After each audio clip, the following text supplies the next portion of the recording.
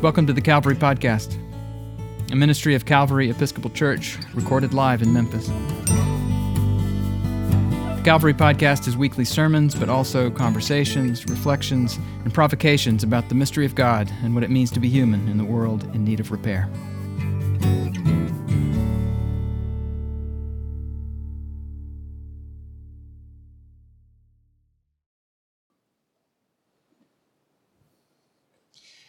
In the name of the Father, and of the Son, and of the Holy Spirit. Amen.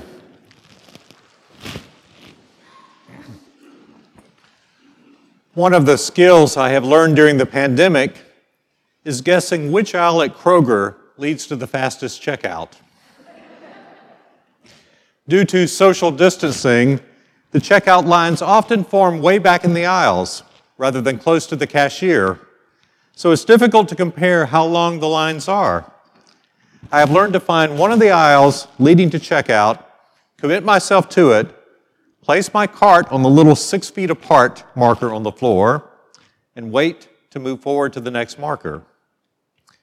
One day I used my time in line to check email, and I heard the young woman behind me say, "Oh, ma'am, it looks like you only have a couple of items. You can go ahead of me." The young woman had spotted an elderly woman going back and forth trying to figure out where the lines were forming in these aisles.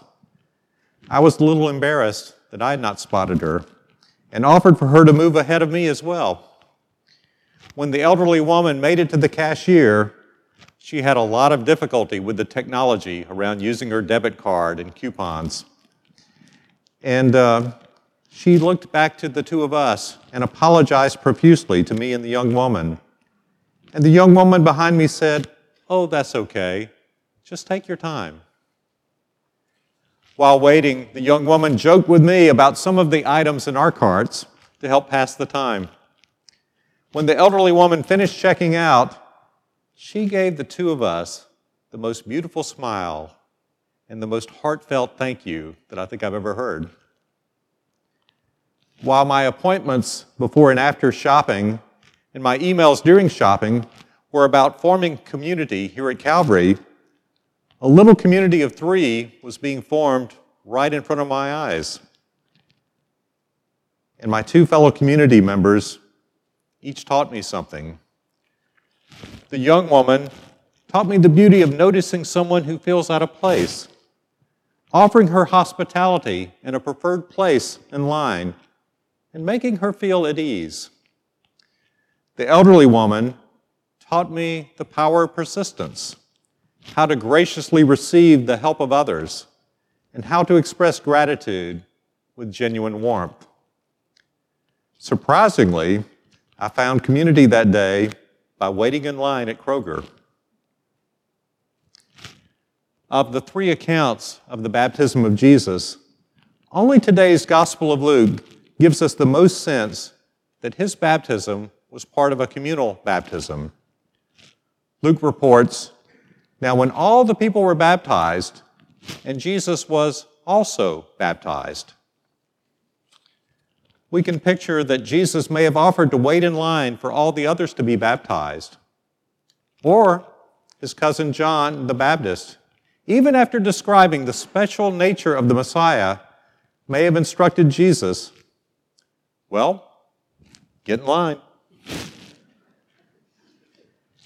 It seems significant that Jesus' first recorded public act as an adult involved waiting in line. There is something humbling and very human about that.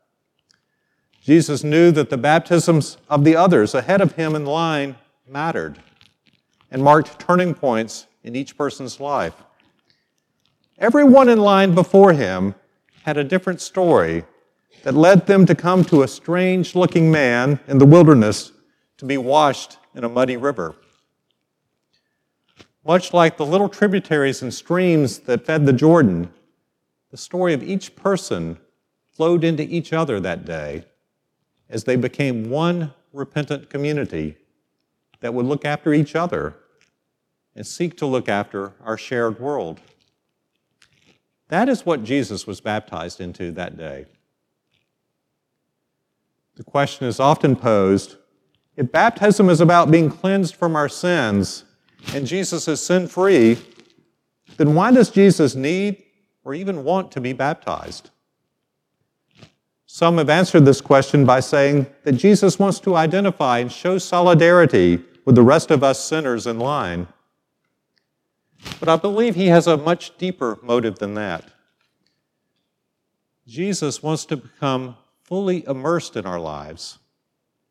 By waiting in line, he honors the norm of our community, the norm on which he wants to be fully enmeshed. He wants to be an abiding presence and a change agent within us. He wants to be a companion, waiting in line just like the rest of us.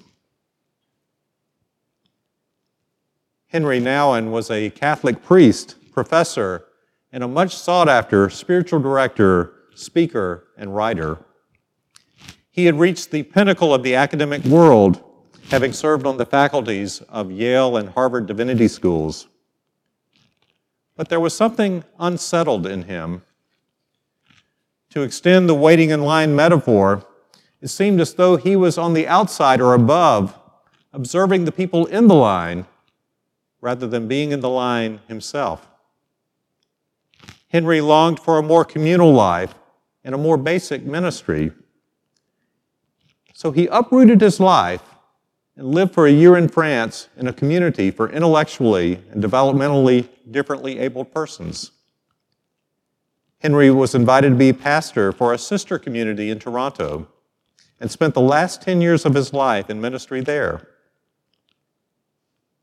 One of the things he was asked to do was to help Adam get ready for his day each morning. Adam was a young man with epilepsy and never learned to speak, but he could follow instructions. And even though he couldn't speak, he would let Henry know when he felt that Henry was hurrying him or wasn't fully present with him. Henry wrote of this, "A few times when I was so pushy, he responded by having a grand mal seizure, and I realized it was his way of saying, 'Slow down, Henry. Slow down.'" Adam was communicating with me, and he was consistent in reminding me that he wanted and needed me to be with him unhurriedly and gently. For Henry, Adam became his friend, his teacher, his guide. Henry added, "Being so close with Adam, I realized that the Christ event is much more than something that took place long ago. It occurs every time spirit greets spirit in the body. It is a sacred event happening in the present because it's God's event among all people. That is what the sacramental life is all about." Much like Adam, Jesus does not say a word in Luke's account of his baptism. He simply offers his body to be immersed by his cousin John, and then he quietly prays to his Father.